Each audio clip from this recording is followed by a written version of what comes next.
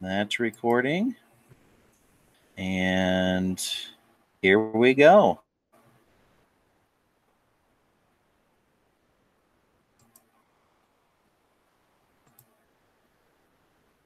Okay. It's coming up. We're on candid camera. Okay, we're on. Correct. Okay.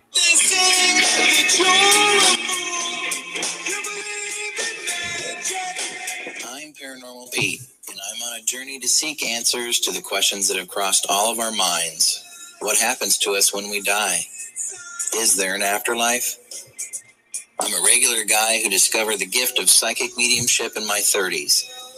My passion for history and the unknown have put me right here, right now.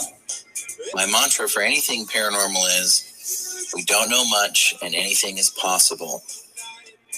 Join me as we find our way through the stories, evidence, and experiences of the paranormal and beyond in search of answers, even if that leads to more questions. Are you with me?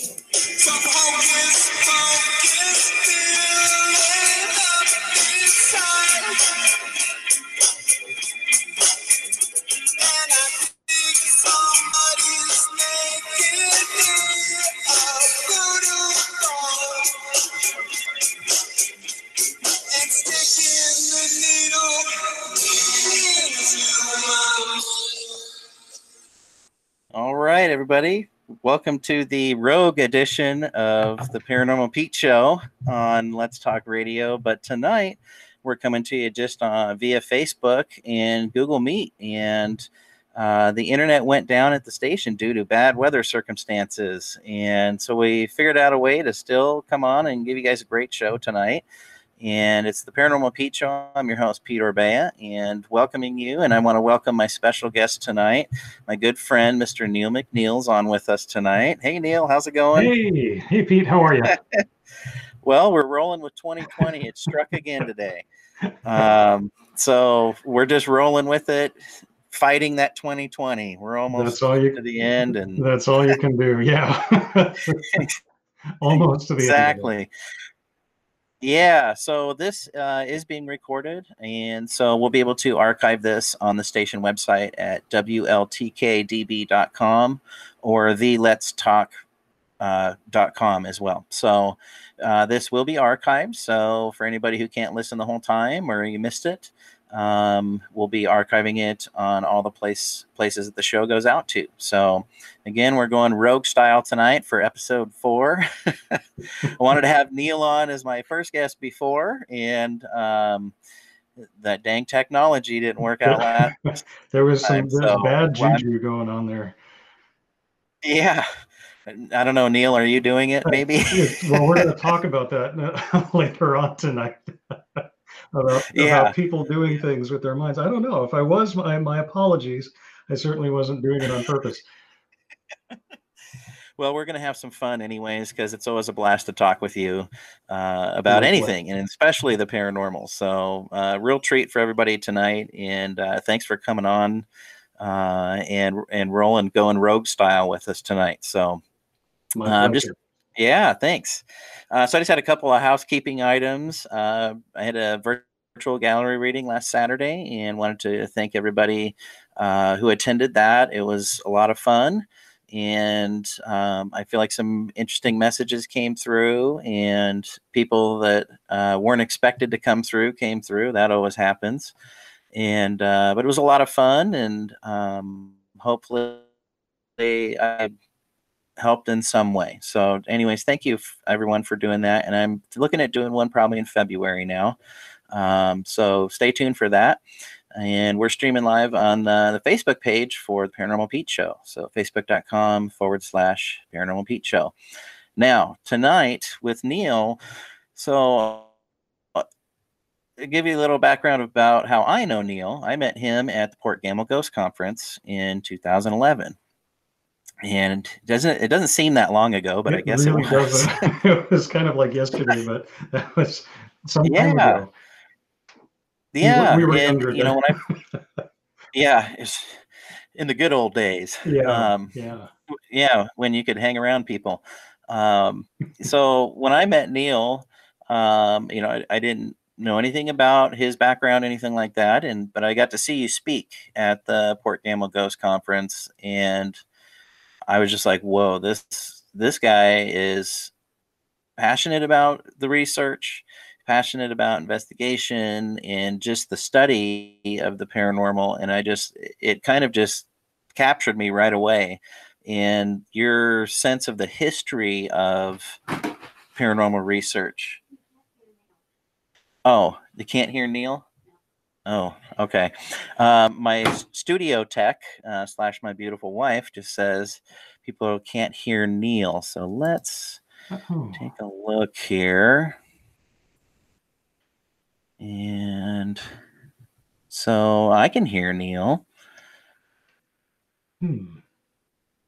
Yeah, no, you should be fine. Well,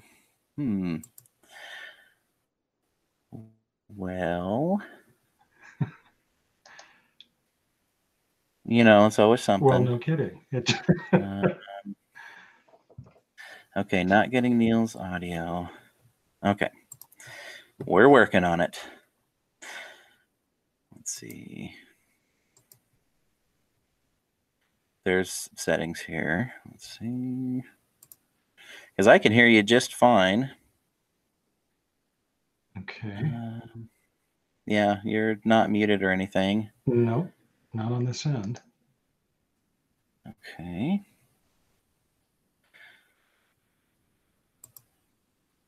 Let's see.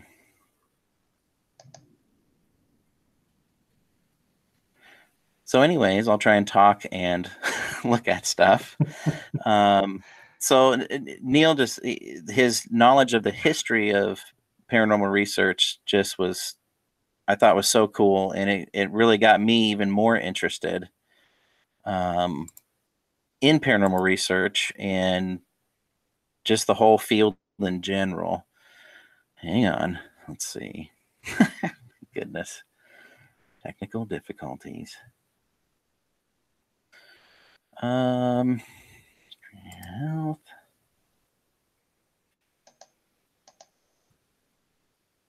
Okay. Sorry for dead air here.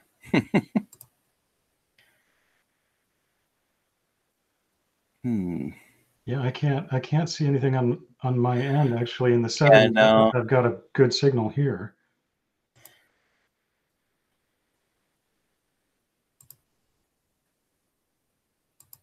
Okay. So I just pinned you to the screen. So go ahead and try talking. And if everyone on Facebook, if you're listening, go ahead, Neil, say something. Okay, testing. Check. Do we have anything yet? Are we live? Okay. Are we Memorex? Can someone comment and see if... Can you hear me from the beyond?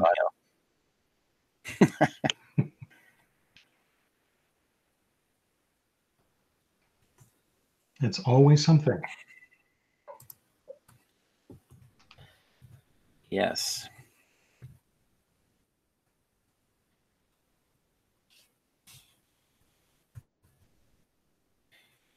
Okay, well, try and keep talking here. We'll see if somebody comments. Okay. Okay, nothing yet.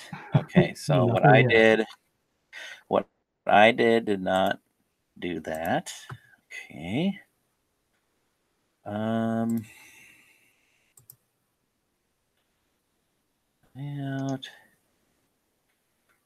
Well, I could turn on captions. You know what? You could try and mute your microphone and call in with your phone. Okay. Like you could open up your email on your phone and click the link on your phone and do just, just your phone and see if that works. Okay, Might be we can do that. Yeah. Let me make sure I got the email before I mute myself here. Well, I'll just talk since people can hear me blabbing on.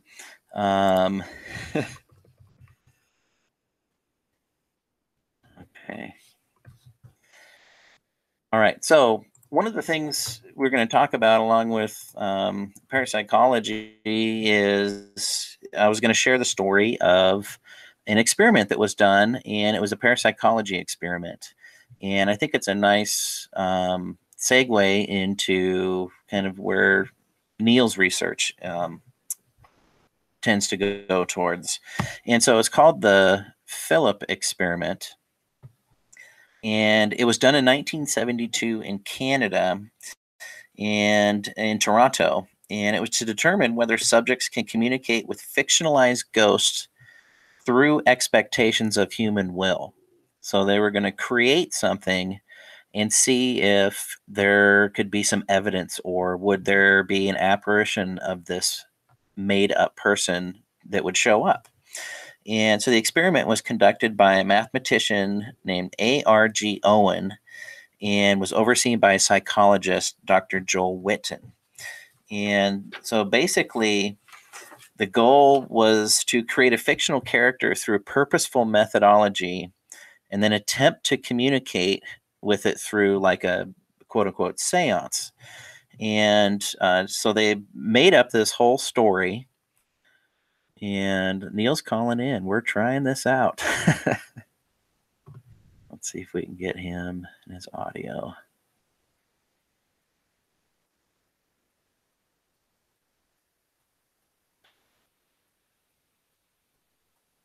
Or you could, Neil, you could also open up the video on your phone and just use your audio from your phone and see if that comes through, instead of just a phone call, if that's easier.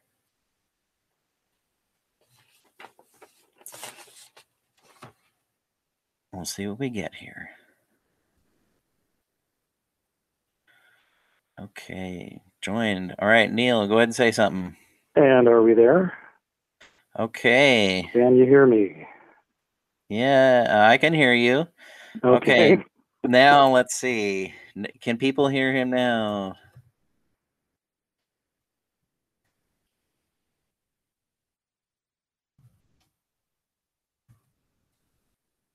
Okay, keep talking, Neil. Do we have anything there? Anybody out there? Anybody out there at all? I'm calling the spirits. Will you please reply? We're putting out the gold record. This is like what seances used to be, you know? Right. You know? Okay, one person said no. We're keep trying. Okay. Oh, we'll just keep talking.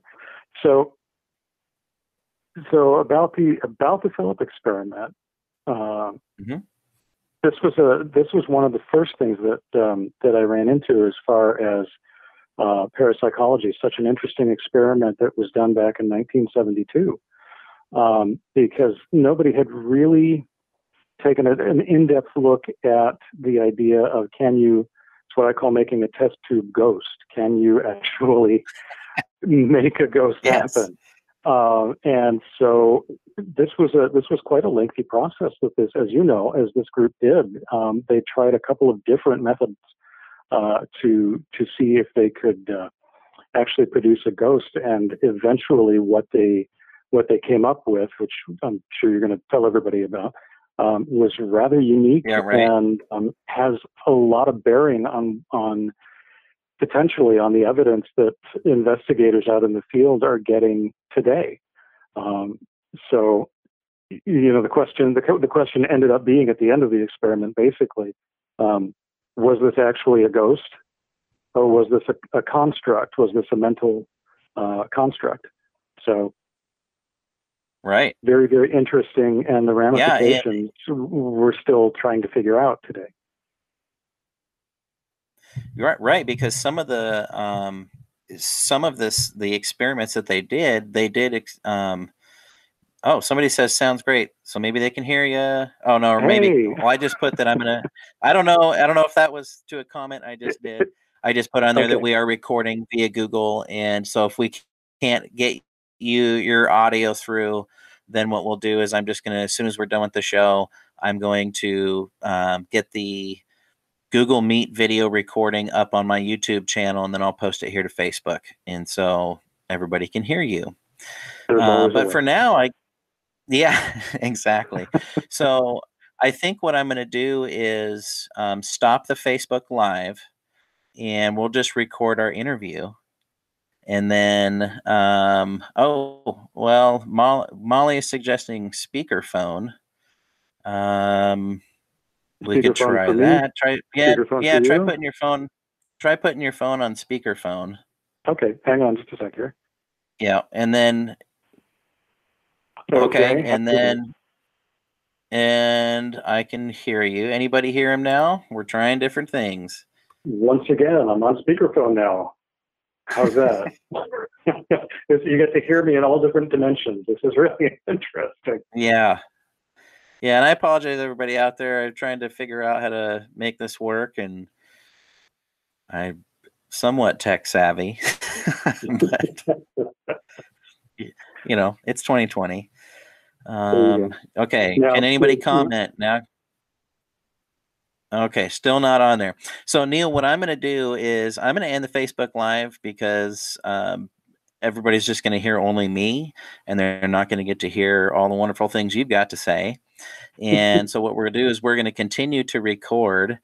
And then what I'll do is after this, so everybody listening out there, sorry about that. What we'll do is we're recording already our interview, and I will get that on my YouTube channel, Paranormal Pete Show / Port Gamble Paranormal Tours.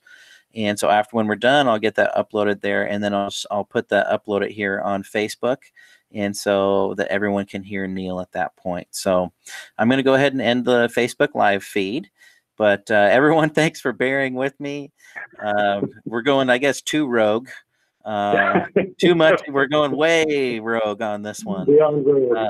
Yeah, so I'm going to go ahead and end this. And now we'll eventually get the show archive up on WLTKDB.com as well. So stay tuned for later tonight or catch it tomorrow. I'll get this uploaded on my Facebook page here at the Paranormal Pete Show, and we'll see you all later.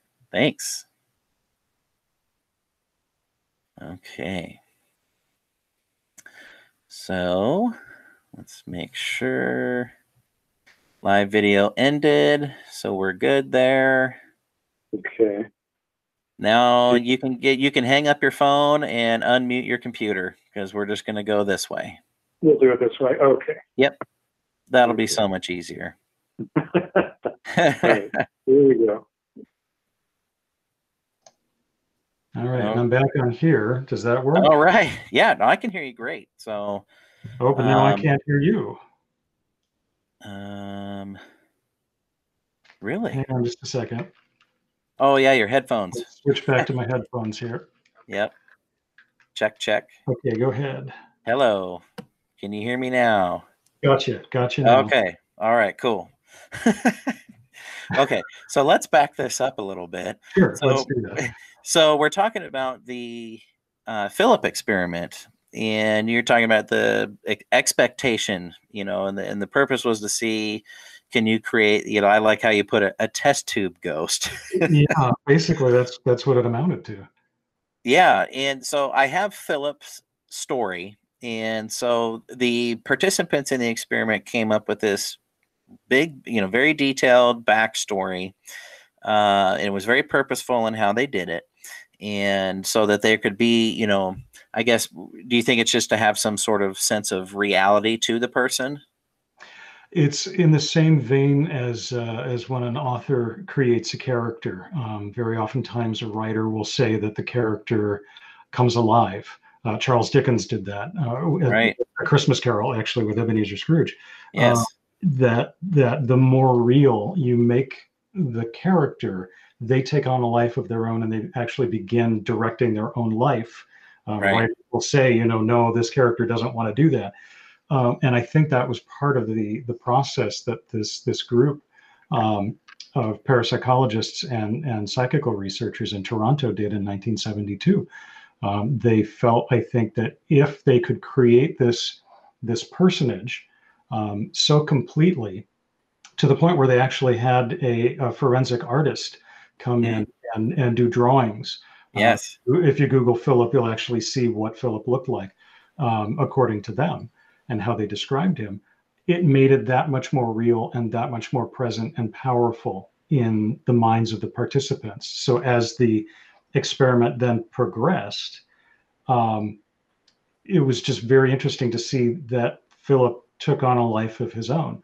So in the beginning, they were trying the idea of creating this character, Philip, who was a lord. He had his own castle, Diddington Castle. Yes. And he had a beautiful wife who was also frigid. It was not a really good coupling. I think it might have been an arranged marriage that they came up with for him. Sure. And he had a hot-blooded gypsy lover on the side. Yes. And they detailed his whole life, what his background was and his family and the manor house and all this kind of stuff. And they had this affair going on between Philip and the gypsy. Yes. And of course, when his wife found out about it, she was incensed and found a way to off the gypsy, have her killed. And when Philip supposedly found out about this, he was so distraught and despondent that he threw himself off the walls of his own castle to his death. Right. Close of curtain. There's the sad story of Philip. And so this was what these researchers had in mind. And the first part of the experiment was to sort of gather around and using sort of an ESP approach. Could they contact him? Could they, call him in from the beyond? And they tried that for a year, number of different methods of doing it, and it didn't work for them.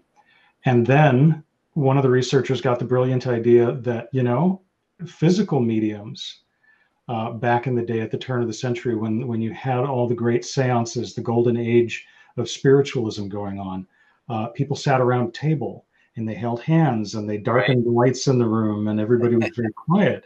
And they had this Q&A session. And I thought, well, it worked for them, at least in some cases with the more believable, compelling mediums. So they thought maybe we should try that. Everything else we've tried hasn't worked at this point. Right.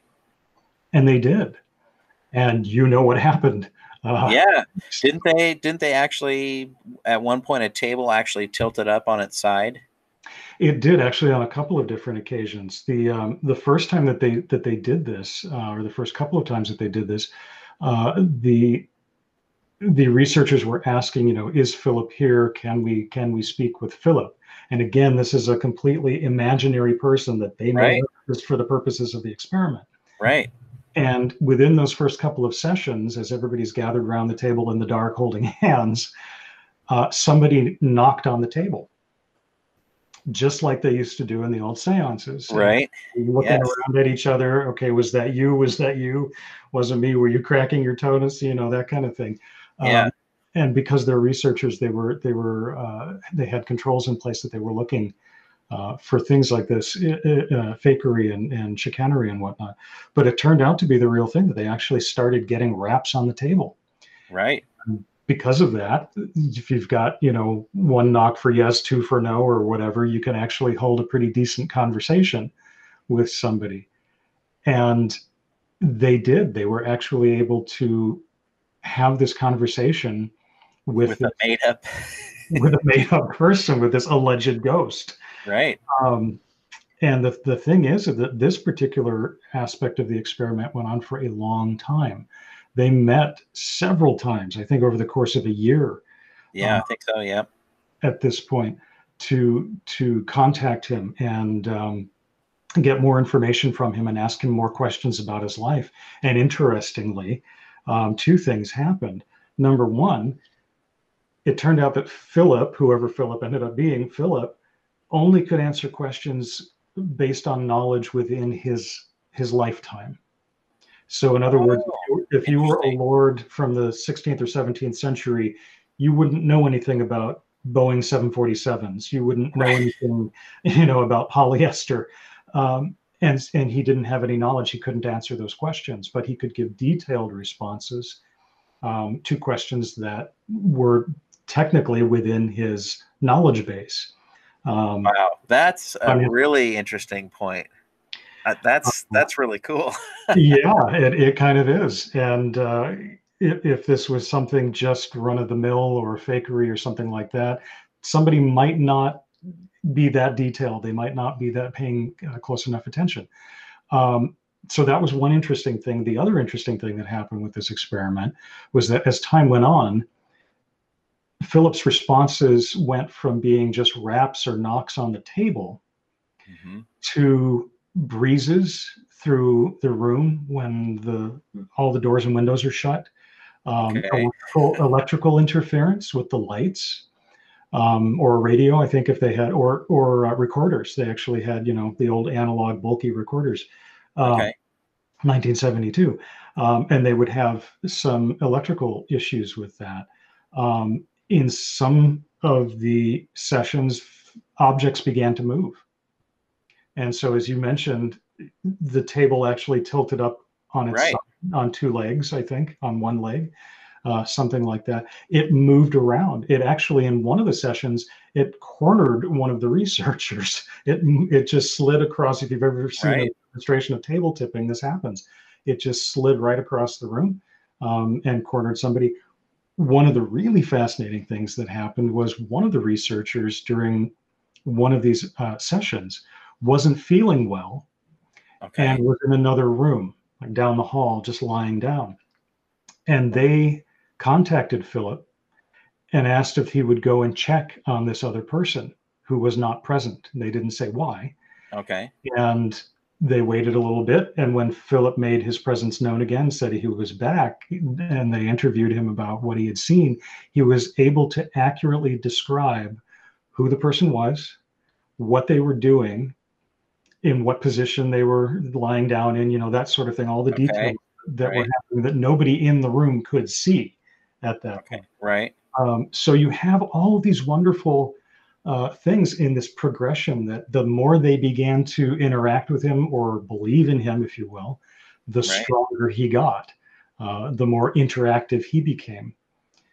And the crowning achievement really was that after about a year of doing this, they decided that it was so predictable, it was so reliable to have Philip present whenever they got the group together, that they would take him on national television, live on national Canadian television. And they brought the group in, and there exists some film of this, little film clips that you can find. They did the experiment live on the air, and Philip was there. He replied. He did the things that he was used to doing in the sessions. And interestingly enough, up in the booth, up in the control booth, they reported having electrical issues at the time that Philip was present, not before, not after. And they've been doing this live show for who knows how long, and they never had this kind of interference before. Because they've got their equipment dialed in. Exactly. It's top of the line. You're doing this show every night, so they couldn't explain it. So you have this really amazing interactive experience, this full immersion experience with a theoretical ghost. And the question is, was this just something that they created that took on a life of its own? Was this actually a ghost? Did they suddenly tap into an actual historical person? And they kind of matched some of the story. Exactly. And the interesting thing is pretty much how they ended the experiment, as I understand it, is essentially saying during one of the sessions, admitting that they had created Philip from the beginning, that he was just a construct, that he was from their imagination collectively. And after that, they didn't have any more contact with Philip. Philip wouldn't appear. Weird. And then the rest of the story is that other psychical researchers, other groups, other parapsychology groups, even to this day, created their own Phillip experiments. And many of them had very similar results. There was one known as the Lilith experiment. And Humphrey. Humphrey. And in fact, if you can find the book, it's out of print. It's just simply called the Phillip Experiment, which is written by Dr. Owen, who spearheaded this thing. Gives step-by-step instructions on how to create your own Phillip. how to get Oh, that's people together. uh-oh. So, the next party you have, woohoo, forget Twister, let's make a ghost. So Yeah. it's just a very, very interesting concept first to come up with. Yeah. Oh, yeah. Yeah. Can you make a test tube ghost, and then actually try several different methods and find one that does work, and then Be work able to repeat so it. well, yeah, to be able to repeat it and do it reliably, Yeah, that's which crazy. is astonishing. And then have other groups be able to replicate it and have their own very similar experiences with it. So do you think do you think that this experiment and kind of what it led to with like you said, a step by step and other groups being able to do this, do you think that that was like an advancement in the field of parapsychology? I think it was an advancement in the field of psychical research. And there's a bit of a difference between psychical research and parapsychology, depending Sure. on who you ask. Yeah. Strictly speaking, parapsychology deals with laboratory studies under controlled conditions. Okay. Things that you do in the field, by and large, are often referred to as either field studies or psychical research, just like it was known back in the turn of the century with the Society for Psychical Research when they were doing their stuff in the field. But to answer the question, was it a step forward? I think it was a really intriguing experiment that does not prove anything. Sure. And on its own is not necessarily evidence of anything in particular. Right. But taken as a whole, when you've got 2, 3, 4, 5 groups over periods of time repeating that experiment, and again having very similar responses and outcomes, then you have to start saying, okay, there's something to this. There is something going on here that is just beyond, well, let's make a ghost. There is an act of creation, if you will, going on. It's kind of the modern paranormal Prometheus, to mix metaphors. You've got these Dr. Frankensteins basically creating their monsters and trying to control them, trying to answer questions and do all of this sort of thing. So as an advancement, I think its value in the long run, right, as an example of what the human mind can do, what the power of intention can do. And further, if you believe in the power of psychokinesis, mind over matter, the ability to have a physical effect on your environment or on a system, that becomes a very interesting idea, that they were able to, as a group, as almost like a thought experiment, create a physical presence, create physical phenomena, just like in the old seance rooms, just like the physical mediumship that happened, again at the turn of the century. That I believe not all of which was fakery. I do believe that there were some very real and compelling cases from that period in time. So it sort of stands to reason that there is a psychokinetic connection with these experiments, with the Phillip experiment and the Lilith experiment, because you have to have those people present in order for that entity to be there and to manifest and to work. So if we kind of leapfrog, and I know it's a bit of a jump, but if we go from the Phillip experiment to psychokinesis, being able to move objects, being able to create weather, being able to start fires, teleport things, for which there is quite a bit of evidence on those. Then you think, well, okay, so that was a concerted effort between people of like minds trying to achieve a result, right? Right. We're doing that in the field with the Phillip experiment. You do that in the laboratory with parapsychology experiments. So what happens when you've got paranormal investigators or ghost hunters in the field, a group of like-minded people several of whom more than likely are psychically gifted.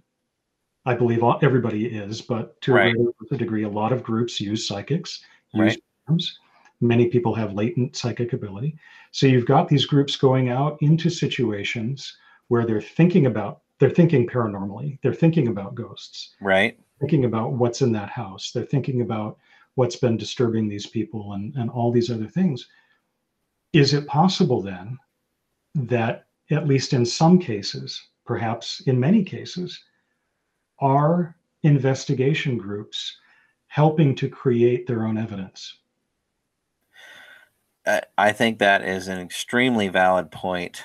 And that's something that's easily forgotten when you're a team and you're doing lots of investigations. And I was going to say, does the psychokinesis and, I guess the ESP of the people, specifically in these experiments, is what they experienced in a sense a poltergeist? Really good question. And to answer it very, very generically, yes, you could say that that's a poltergeist. The popular idea of a poltergeist up until about 1980-ish was that it was a certain type of ghost that was, I don't want to say necessarily malicious, although it could be malevolent, but was very disruptive. It was sort of like the house guest that didn't want to leave. And through tantrums, you have a lot of physical activity going on, doors slamming, pots and pans being thrown, sometimes even scratches and bites and things like that. Through research from a number of parapsychologists, William Roll being one of those, we revised the idea of what a poltergeist actually is, that it is not a separate ghost itself, but that it is I guess you could say, for lack of a better term, a mental emotional construct from us. Yes, from us. There's usually one person. I did have a case where actually there were two agents in the same household. But usually it's one person who is undergoing an enormous amount of stress in their life, doesn't handle stress very well, doesn't realize that they've got psychic ability or psychokinetic ability in particular. And basically throws a psychic tantrum without knowing it. And it just appears to be activity that's around them. Exactly. And it follows them around. Oftentimes in poltergeist cases, the technical term is recurrent spontaneous psychokinesis, or RSPK. You can see why we shorten it to RSPK. But essentially that says what it is, that you've got a psychokinetic element that's happening regularly, it's recurring, and it's recurring spontaneously. Nobody knows when it's going to happen, it just does. But it does it over a period of time. So those are the things that we have when we're talking about a poltergeist now. So when you look at the Phillip Experiment, you could say that it was a very well-heeled poltergeist. It was a very well controlled RSPK event that happened on a regular basis. And so then couldn't you say that if investigators and researchers going into the field are doing this unwittingly, that's the important thing. I'm not claiming that people are doing this on purpose. They're doing it unwittingly. Isn't it possible that that's the same, at least in the same vein, if not the exact same phenomena that's going on? It seems, just from all indications, it's very close. Well, especially if there's a location, and I think you have to start looking at locations that are, well documented, well known, places that have a haunting, or places where apparitions, or where there's a lot of activity that's reported. Maybe they repeat investigate at a location. They're going to have those expectations, and they're, like you said, they're going to be thinking about, oh, there's the story of this person up in the bell tower and this, and they're going to be thinking about that. And last time we were here, we heard a voice, and they're going to be thinking about that voice. I've kind of wondered that with the Walker Ames house too. Just with, maybe when we do hear a disembodied voice, oh, who is it really? I mean, we don't really know. Could it be like like Annabelle that's in there? Right. That voice, because we heard that voice. Well, I feel like I've heard it numerous times, so I hope I'm not the agent. But it's all your fault. But yeah, but when people come in, they may have heard that story. They may, they heard of different stories about the Walker Ames house, and so they're thinking about it beforehand. And so, are they furthering that, or at well-known haunted locations? I mean, that's a question that I think it's a tough one to think about. And I think most people don't want to think about that, but I think you have to be aware of it. I think you're right. I think most people don't want to go there, but you have to if you're really wanting to do good investigation. If you're wanting to have really proper protocols, you have to take that into account. And as you say, Right. If you're going on a paranormal investigation, you say, okay, Friday night we've got this investigation. We're going up to Bellingham to do this investigation of a private house. You're front loaded. There's no way that you can then take that information back. You're going to a place that at least has been purported to have this alleged activity. You don't know, you weren't there at the time that it was originally experienced, but you assume, as we all do, that people are telling the truth. Okay, which is a whole other show. Sure. But you're going with the idea that at least these people's story might have some credence to it, and that's what you're there to find out. Yeah. So you've primed the pump. You're front loaded with that information. When I've taught classes on paranormal investigation, one of the things that I've always sort of teased students with is I will take them to a location. You go through the class, you learn how to do at least some scientifically based investigation and technique. And then I take you to a location so you can practice that. Mm-hmm. And I've teased students for years, perhaps unfairly, that one of these days I'm going to take a group to an unhaunted location, to a location that has zero history of activity. And I'm not going to tell you. If it is. That's right. And I'm going to throw you in there and you're going to do your investigative technique. And if you're doing it properly, you're probably going to come up with nothing. That's the idea. Right. There's nothing going on there. There's nothing that's been reported there. So, that's one of the controls that you can sort of introduce into field investigation. Right. And I actually would encourage investigation groups, and do encourage investigation groups, to try that with new recruits, especially when it comes to using psychics and mediums.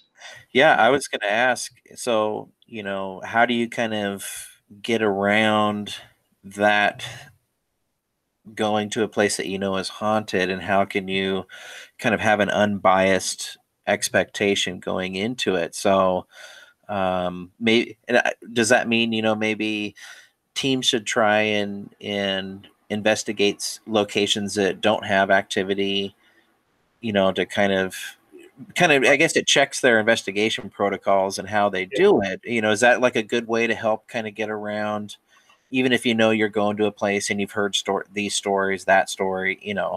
I think it's an excellent way to go about doing that for a number of reasons. Number one, it allows you to test out your equipment.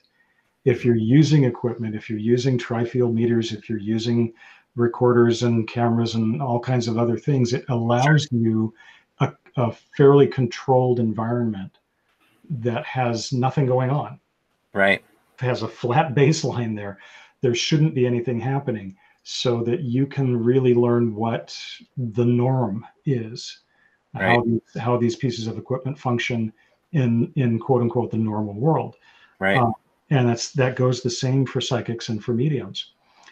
There was a parapsychologist, Gertrude Schmeidler, who was to me a giant. She's like one of my personal heroes in paranormal investigation. one of the things that she did as a parapsychologist was she was pretty much the first person to actively use psychics and mediums on investigation in the field in a scientific manner, in a controlled way, controlling them with protocols. And how she did that, a couple of different ways, but the main way was she gave no information whatsoever to the psychics and the mediums. Going in blind. You went in as blind as you could be. Now, you know that this person is a parapsychologist and that they run experiments in field investigation, so you can't completely dismiss the idea that, oh, I could be going to a haunted house. But because they give you no information, and they either just give you the location or they have somebody come pick you up and take you to the location, so you really don't know where you're going. Right. And you have zero contact with anybody else. So the psychics and the mediums go in first. And basically take notes. And what she did was she pioneered the use of using a floor map, so that everybody had the same basic notebook to take notes in. So you have a floor plan, and the psychics and the mediums were supposed to mark the areas. Here's an X, I'm feeling this, and make a note. And the time, at this time, I feel that this entity was here, or I felt this emotion here. And then she had, there's a psychological tool, it's sort of like an adjective list. That describes all these different adjectives, and basically for every encounter that this psychic or medium had, you would circle or cross out all of these adjectives that would, as a whole, describe the behavior of this individual that you're sensing. And then what she did on top of that was didn't rely just on one psychic or a medium. She brought in 4 or 5 people, and she did it one right after the other. So this person had this amount of time in the house. Okay, fine, thank you. Collect your paperwork. 20 minutes later, somebody else comes in. They do the same thing. And then what she would do is she would overlay all of these pieces of information. So you look, and I've done this with the Walker Ames house.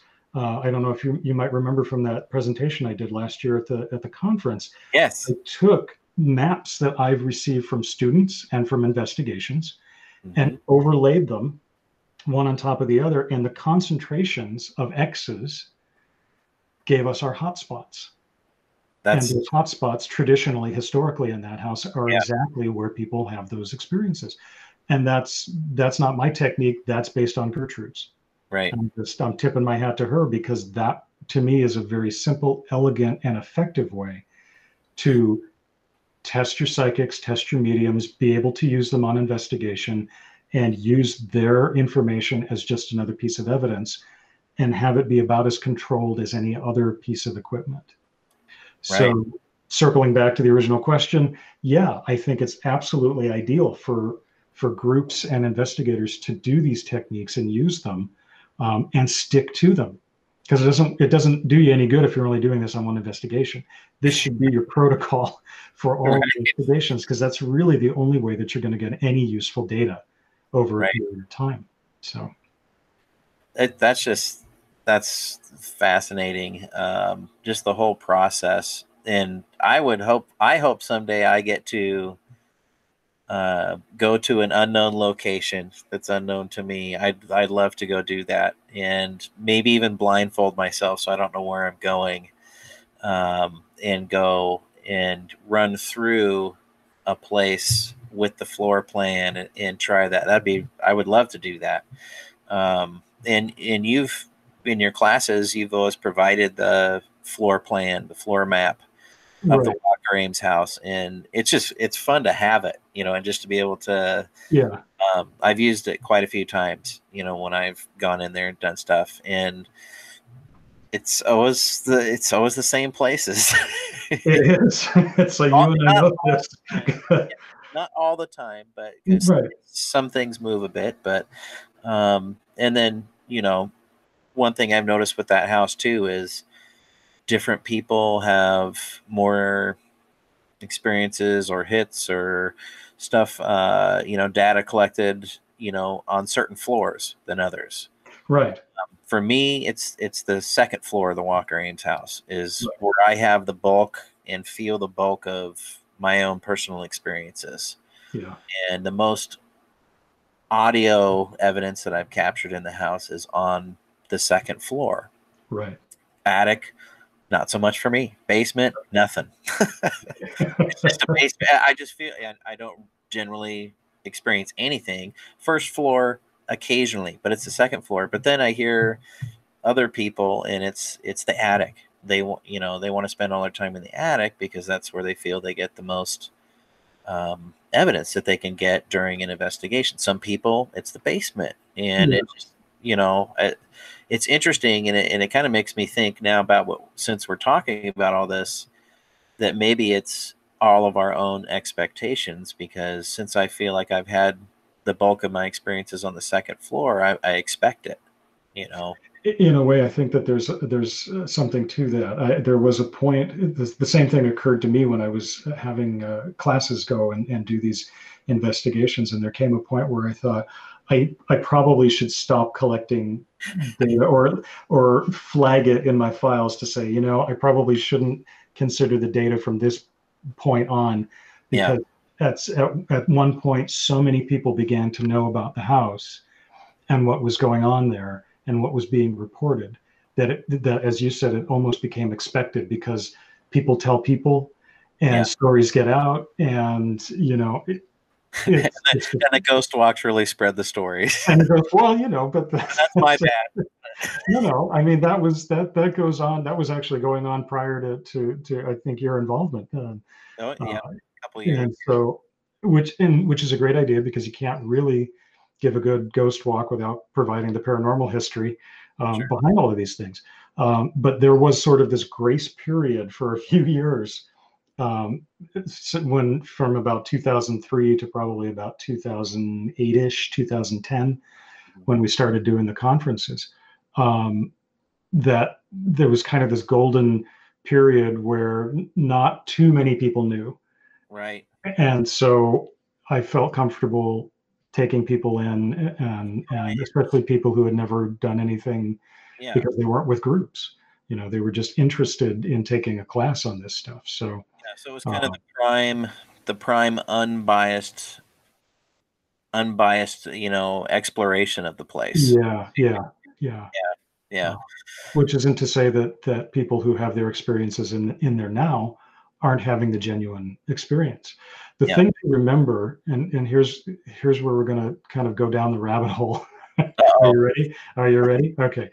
Have you ever wondered how an electronic voice phenomena, a voice that you get, an EVP from the Walker Ames house, have you ever wondered how that actually gets onto the digital media? How do you actually get that recording? I have wondered. Good. I don't know if Great. I have an answer, but Yeah. Well, I don't have, know that we have the answer, but the thing is you've got to remember that a ghost is not a physical object. and we don't have meters to detect them. I mean, Well, we don't. That's the best that we can do. The reason that we use electromagnetic field meters is because in some cases, the appearance of ghostly phenomena creates a disturbance in the forest, Luke. So basically, you're having a disturbance in the localized electromagnetic field, or the magnetic field, or background radiation. There's a number of different tools that we can use.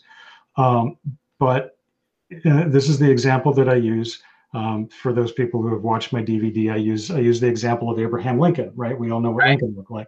Yes. So if the ghost of Abraham Lincoln appears to you right now in your room where you're listening to this program, appears to you, is that really Lincoln? Or is it your construct? More than likely, because Lincoln's body is buried and it's dust. It's not, there's nothing physical. Yeah. Added to that, when we have, which actually is more common than most people think, when you have group sightings or group ghost experience, apparitional experiences by more than one person, not everybody experiences that apparition the same way. Some people will see something. Some people will feel something. Sure. That's what I do. Some people will hear something, some get a combination of those, and some people don't get anything at all. And that can all happen within a group of 6 people. Sure. You know, if you go to a crime scene and you've got 6 witnesses, they're all going to have a different story because everybody has a different way of perceiving things. It's all very subjective. Sure. So if you have Abraham Lincoln appear to you and 3 other people in the room, I'm willing to bet that not everybody's going to experience them the same way. They're going to describe their experience differently. That's why we call it the subjective paranormal experience. It's your perception. Okay. Right. Now, having said that, if Lincoln speaks to you and starts reciting the Gettysburg Address, okay, there's no physical voice apparatus there. There are no vocal folds okay, to produce sound. And in point of fact, if you were recording, you may or may not get the ghost's voice. Just like if you're recording. You mean like actually on the recorder? On the recorder. You may, this has happened to me on a number of occasions, and probably you as well. You'll hear it. You'll hear the voice, because I've done this on the Walker Ames house. I hear the voice coming from the 2nd floor, but nobody's recorder picks it up. And also vice versa. Nobody heard it at the time, but then it showed up later when you're listening to your tapes at 2 a.m, which you shouldn't do. But basically, what we're saying here, what parapsychologists believe is going on, is that the simplest explanation, the most elegant explanation, is probably the one that's actually happening, is that we as observers, living people observing and perceiving these experiences, are doing it not just through our physical senses, but more importantly through our psychic senses. So when you see a ghost, it's actually clairvoyance. When you hear a ghost, it's actually clairaudience. Audience, yep. It's clairsentience when you feel the drop in temperature, or you feel them touch you or brush past you. And it's possible that those EVP recordings, or those visual recordings that sometimes we get on cameras and video cameras, digital cameras, could be the ghost using its psychic abilities to imprint onto those physical media, or imprint on you to imprint on those physical media. Sure. So like, they could, so what you're saying is, let's say an entity is speaking, right? Mm-hmm. And they use their psychic abilities to send that sound of the voice to my ears. Mm-hmm. Well, but I can't really tell. Right. I can't really tell, is it my ears I'm hearing it with, or is it my mind that I'm getting it? And then possibly that could be imprinting on a piece of audio, or, whatever. Which is exactly why it's called electronic voice phenomena, or electronic audio phenomena, because it's not an acoustic signal. Right. It's an imprint, basically. If it was an acoustic signal, like you strum a guitar or you start yodeling, that is a signal that anybody in the house should be able to hear and pick up. Right. Yet not everybody does. Yeah. In the cases where it shows up on your recordings when nobody heard it. Yeah. It's not an audible signal. It's not an acoustic vibration that's happening.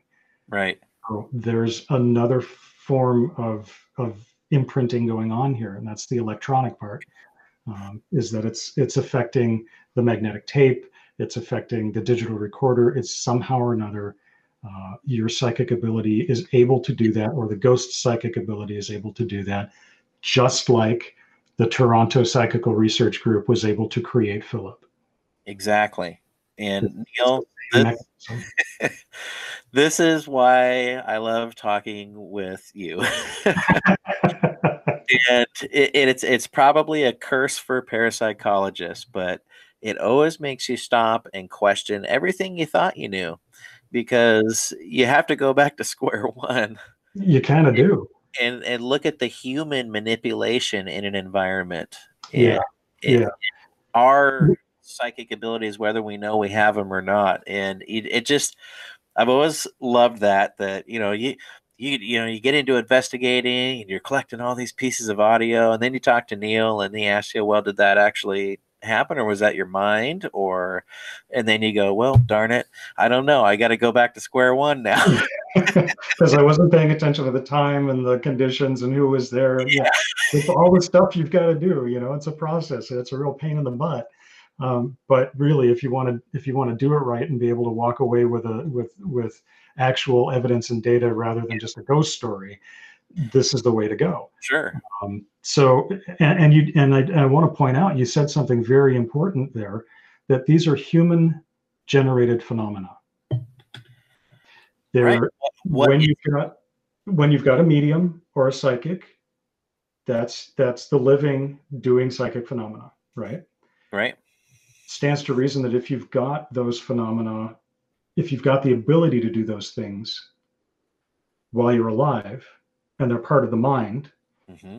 we believe that the mind, at least in some form, survives the death of the body and can come back. So why wouldn't you also be able to take you can't take your money with you, but you can take your psychic ability with you, right? Which is more valuable in my opinion. So, but regardless of what you believe or what the mechanism is that you think is happening here, these all come from human generated instances. Sure. It's humans that are observing them and perceiving them, and it's humans that are the apparitions.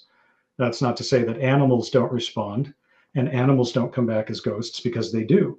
But these, just generally speaking, the reason that I believe paranormal phenomena exist is simply because it's part of our human condition. It's part of our experience of living.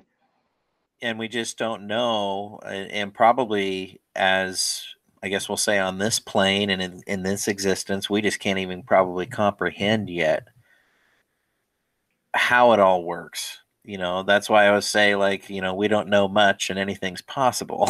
Right. And those are great words, because that's absolutely true. Yeah, and we just can't, pick up on it. Well, I want to share a story with you and kind of get your opinion, what you think. So this is in the Walker Ames house, and this was probably 4 years ago. It was probably around 2016, and I had a small group of people, and I had done a private tour, and some of them were family, and it was family that I had just met, within the last year, sort of thing. And so I had taken them around, and we were standing in the front foyer of the Walker Ames. And just to kind of give a little context for people who are listening, is I was standing in front of a fireplace looking towards the front door, the front of the house. And so I was standing kind of in front of that fireplace that's in the front foyer. And the rest of the group was kind of in a half circle facing me. And so they were all probably about 6 feet away from me. And I was giving some history on the house of, the people who built it, and, kind of where the house came from, and the plans, and, just the general history of the house. And it seems like a few other people heard what sounded like a slight foot scrape on the floor in this hallway that was directly behind me. And Neil, you know which hallway I'm talking about. It's got the basement and then the servant staircase. Anyways, there was kind of like a foot scrape on the floor, or some like clothing dragging on the floor kind of sound. It wasn't very loud, but it caught our attention. And I did have the lights off, and I was holding my flashlight pointed towards the floor. And as I was giving the history of the house, well, we heard this noise. And so I turned, and with my flashlight, and there was a woman standing there, and she had long brownish curly hair, kind of disheveled hair a little bit, and like no expression on her face. I'd say she's probably like 5'6". But when I turned my flashlight, she looked real to me. And my flashlight got her right in the eyes, and she didn't react at all to a bright flashlight right in her eyeballs. And as I turned, the entire group saw her. Wow. And we all collectively went, gasped, and then she was gone. And now, when you said she was gone, can you describe what you mean by that? I don't know how to describe it other than just vanish. It wasn't there. Okay. Yeah, just vanish. And my light, I hadn't moved my light because it was very quick. Turned my light. There she was. We all saw her. No expression on her face. The flashlight didn't affect. She didn't flinch. And we all gasped and then just vanished. And so I had everybody walk through the hallway after that to go outside because some of them wanted to leave. They didn't want to continue on. And unfortunately, that's the only way to get out of the house. So we went through there. Some of them were probably pretty scared. Yeah, exactly. We went through there, and from a psychic medium standpoint, that place was bouncing off the walls, that hallway. It felt so heavy and thick it was like walking through a thick force field, or thick spider webs through there. And I wanted everybody to feel this, because it was hitting me right in the stomach hard, the energy. I mean, it was right there is what it felt like. Everybody walking through that hallway to go outside, and I felt like they had their stomachs turned upside down walking through that hallway. Interesting.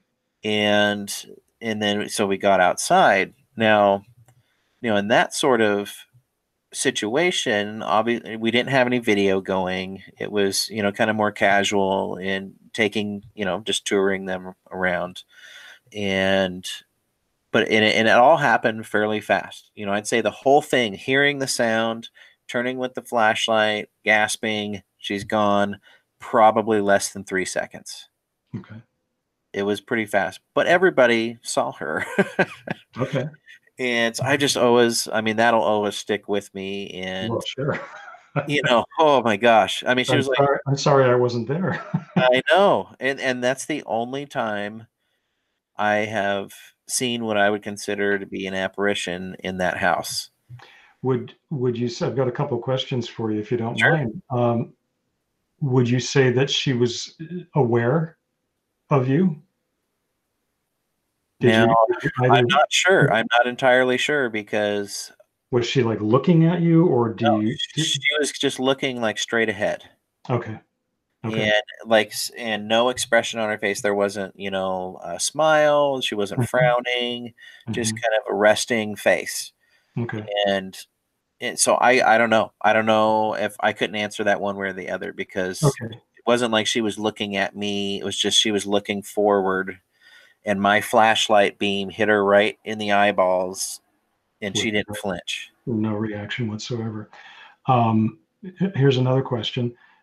Did everybody describe her the same way? Yes, pretty closely. Pretty closely. Curly or straight hair, disheveled, but it was all dark hair, dark brown hair, and just a woman that was probably like 5'6". Okay. And I couldn't tell you what she was wearing, really, because I just saw the face and was right. As a psychic, as a medium, would you say that there was somebody home there? Was there somebody behind those eyes, or did you just get the sensation that that this was something that you were looking at? You could be looking at a grandfather clock that hadn't been there a minute before. Sure. I would say that. It's kind of hard to say. It was almost like a blank stare, but not quite. Somebody might be home, with her, but I feel like it was probably more of just a recording. Yeah. And we just happened to be there at the right time. Yeah, I think you're pretty right on the track there. My guess would be, not having been there and not having sure. Here's the scientist. I want to interview everybody for half an hour. independently in a different room and have people draw pictures and all that kind of stuff. But just from what you described, my guess is that what you all experienced was a classic haunting phenomena, which is a recording that you've got the recording of a person, sometimes of an event, an action, sometimes. But there is such a thing, in parapsychology circles, known as a haunting apparition. A haunting is just a recording. Sure. Okay. But sometimes that recording is of a person. So it can be a little confusing when you say haunting apparition. But this apparition wasn't interacting, was not really aware that people were there, didn't react to the flashlight, wasn't doing anything, just there. So it's very likely that all of you, for whatever reason, in that moment, in that place, it's almost like looking back in time for a split second. Sure. Yeah. And we just happen to be there. Just being able to sort of part a curtain, if you will, catch a couple of frames of the movie, and then the curtain closes again. So it happens so fast too. I tell you, the same thing happened to me, not in the Walker Ames house, but in the old stables. Okay. Before it became the business that's there now. Sure. I actually saw a gentleman in a white shirt with rolled up sleeves and balding on top and a mustache. And he was standing behind some boxes. And there was this was in the summertime, and there was a brilliant sunset happening outside, and everything was brilliant orange. Brilliant orange light was coming through and flooding the scene. And his shirt was stark white. Okay. If he had physically been there, it would have been a tinted. Exactly. There would have been, he would have been reflecting that color, which showed me that it wasn't a physical thing that I was seeing. And he was just there with his hands in his pockets, not really aware that I was there, not doing anything in particular. And I believe that was, again, who knows, maybe it was a workman that was there, 75 years ago. Yeah. For whatever reason, I was in the right place at the right time to just get a snippet of that event. Sure. I often joke with my students that they shouldn't be surprised if 20 years from now, other investigators in the Walker Ames house see ghosts of them doing the investigation from 20 years ago. It could happen. I'm probably haunting that house even now because I've been there for so often. But I think that's probably what you were experiencing, and that's a wonderful story, and amazing that all of you saw it. Yeah. I want to back up just a little bit, because there was a couple people. There may have been two people that didn't see it because I was in the way. Gotcha. That were over here, but line of sight was blocked. Everybody that was standing in front of me that had that could see behind me. Mm-hmm. As soon as my light hit, it was just like boom, there she was, gone. Yeah. I don't know, it was cool. Very interesting. Yeah, so that house is interesting. Now, so you were on the first team of investigators to look into the paranormal activity in Port Gamble. So I kind of refer to you as the godfather of paranormal research in Port Gamble. That always makes me laugh. Because you're still doing it. And well, you're here and there. Yeah. I don't get out there as often as I used to, but yeah, but you shared your passion for all of this, and it's got people like me more involved and wanting to be more involved. And so I would say, yeah, you're the godfather. Well, thank you. Then I've done my job. Then it hasn't been too long. Sure. Yeah. So what, can you give us a little about, that first time coming out here, what led to the team coming out here? How all of that happened? Yeah. Yeah. I was part of another group here in the Seattle area, very well-known group actually, that's still in operation today. And the one of the two original creators of that group, I worked pretty closely with. He was also very much into parapsychology and scientific research. So we worked pretty well together. And there were three other people who were all psychics and mediums that I worked with very closely as well. So we sort of had this little core group within a larger group. Okay. And it just happened that we were the ones that were available and willing to go out on investigation. If anybody has put together a larger, just so happened, huh? Yeah, a larger group, you know that there are the people that are really interested but never want to do the actual work. You know, they just want to get all the evidence and go on the investigations. Anyway, so this small group of us really wanted to do the work because we were really interested in all of this. That gentleman was transferred out of state, and shortly after that, the other persons, myself, we sort of split off and formed our own group known as the Evergreen Paranormal Group. And because we had worked so well together, we knew each other's routines and Sure. inside and out, and it just worked very well. So we started doing private investigations. Now, the gentleman who had moved out of state, who had originally formed this group, had, on one of his days off before he had moved, he had taken a drive out to Port Gamble. He'd never been there before. He and his wife were on a drive. It was a beautiful fall afternoon. Okay. And they drove into town, and he just looked around. For those people who haven't been to Port Gamble, it's a picture postcard from the turn of the century. It's a New England town smack dab in the middle of the Olympic Peninsula in Washington State, in Western Washington.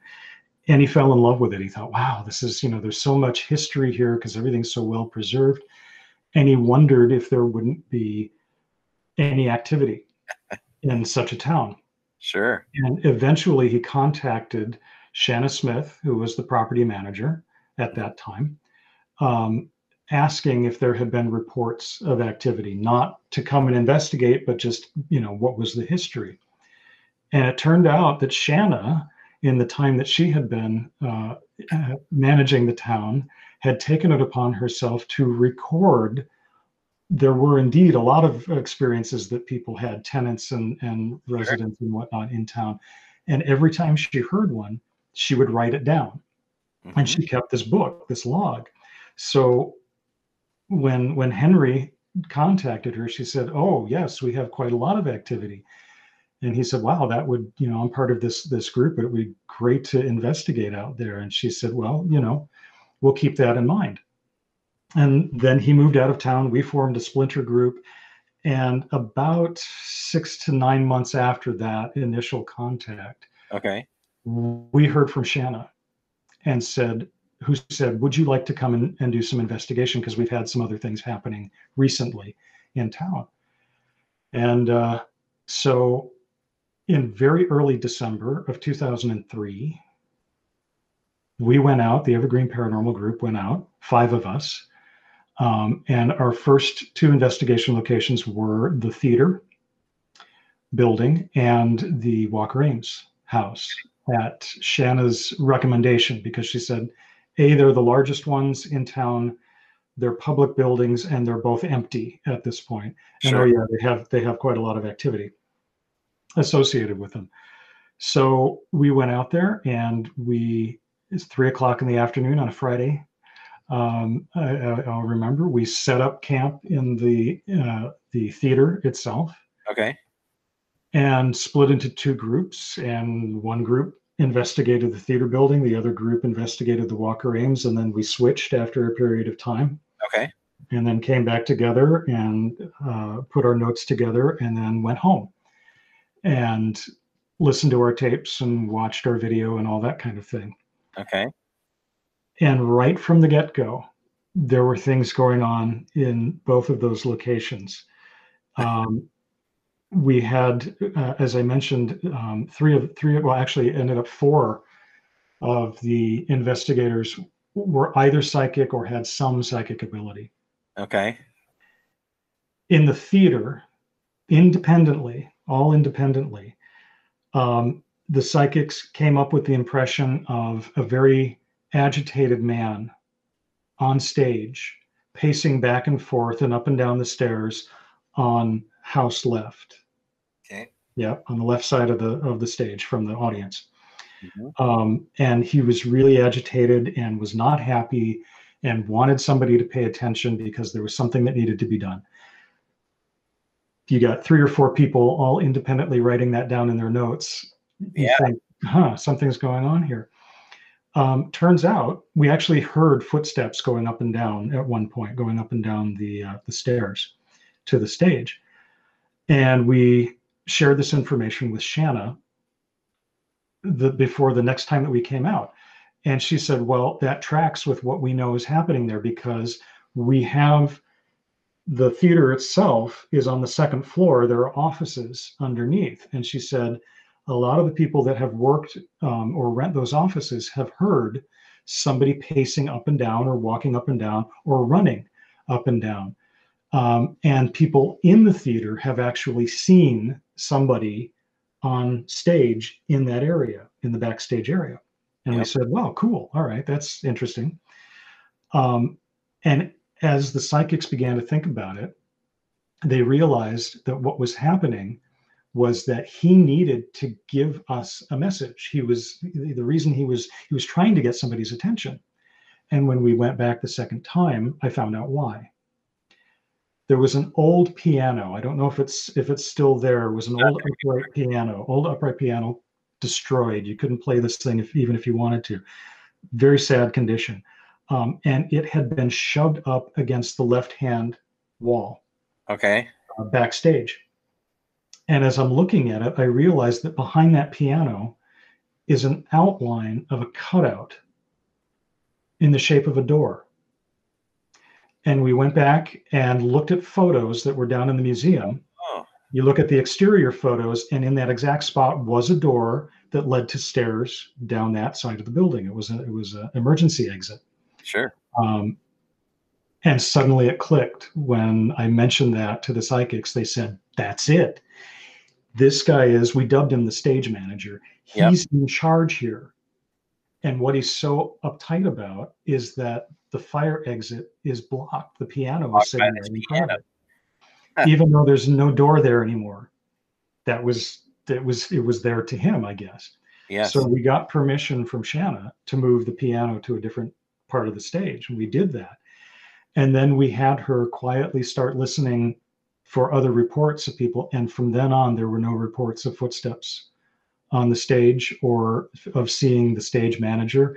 Yeah. And according to our psychics, the energy in the place diminished because of that. Now, we don't have a shred of evidence in the form of photographs or EVP or anything along those lines, but we do have the previous residents and occupants of the building, sort of their stories and their experiences backing up what we were coming up with, again, independently.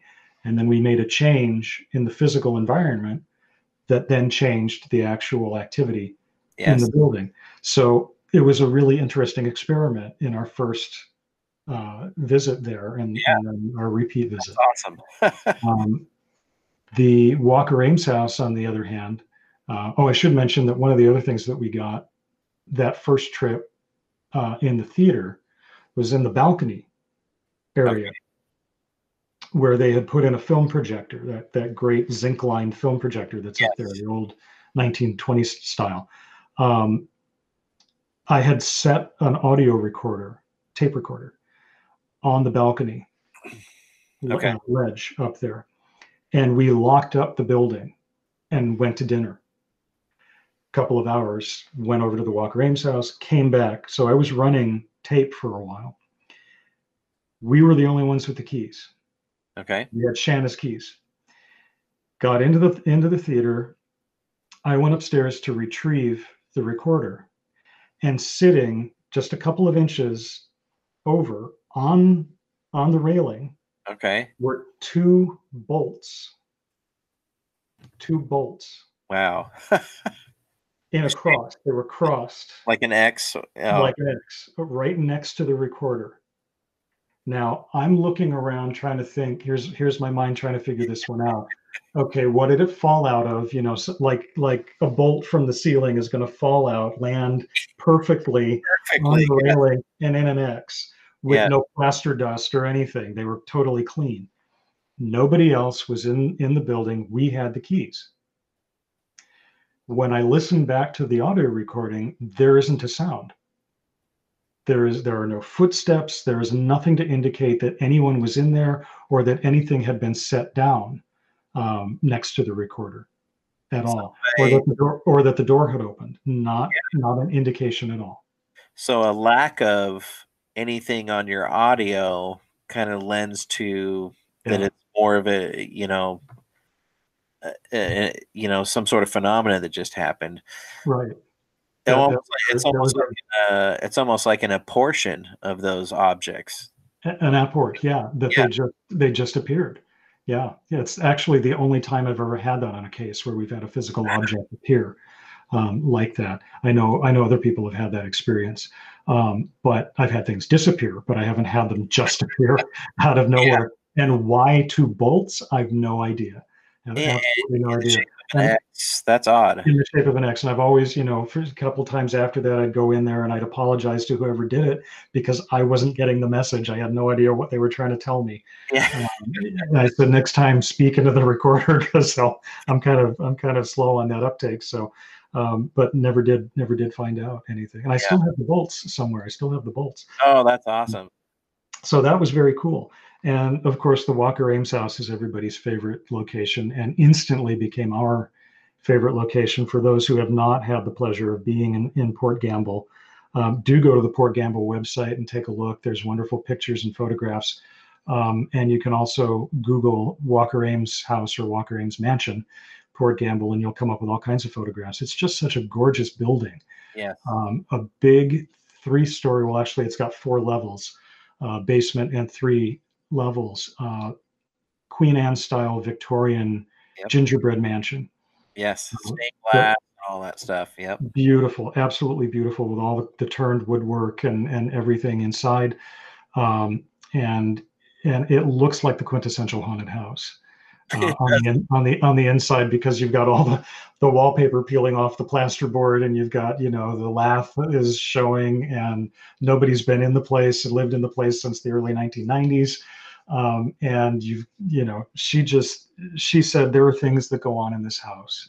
And she's had workers in the house, putting in things, repairing things.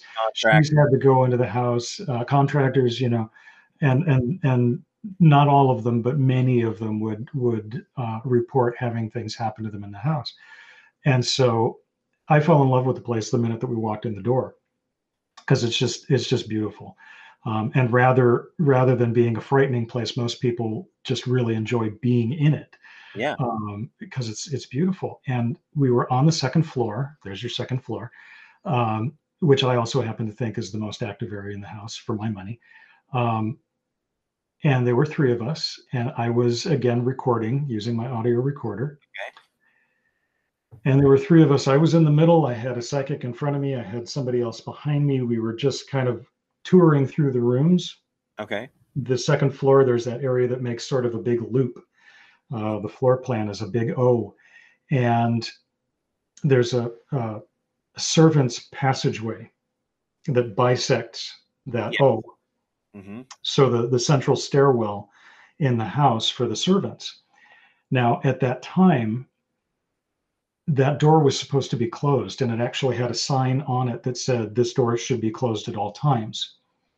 So we're walking through that shared bathroom, and there's the entrance, the door to that little servants hallway.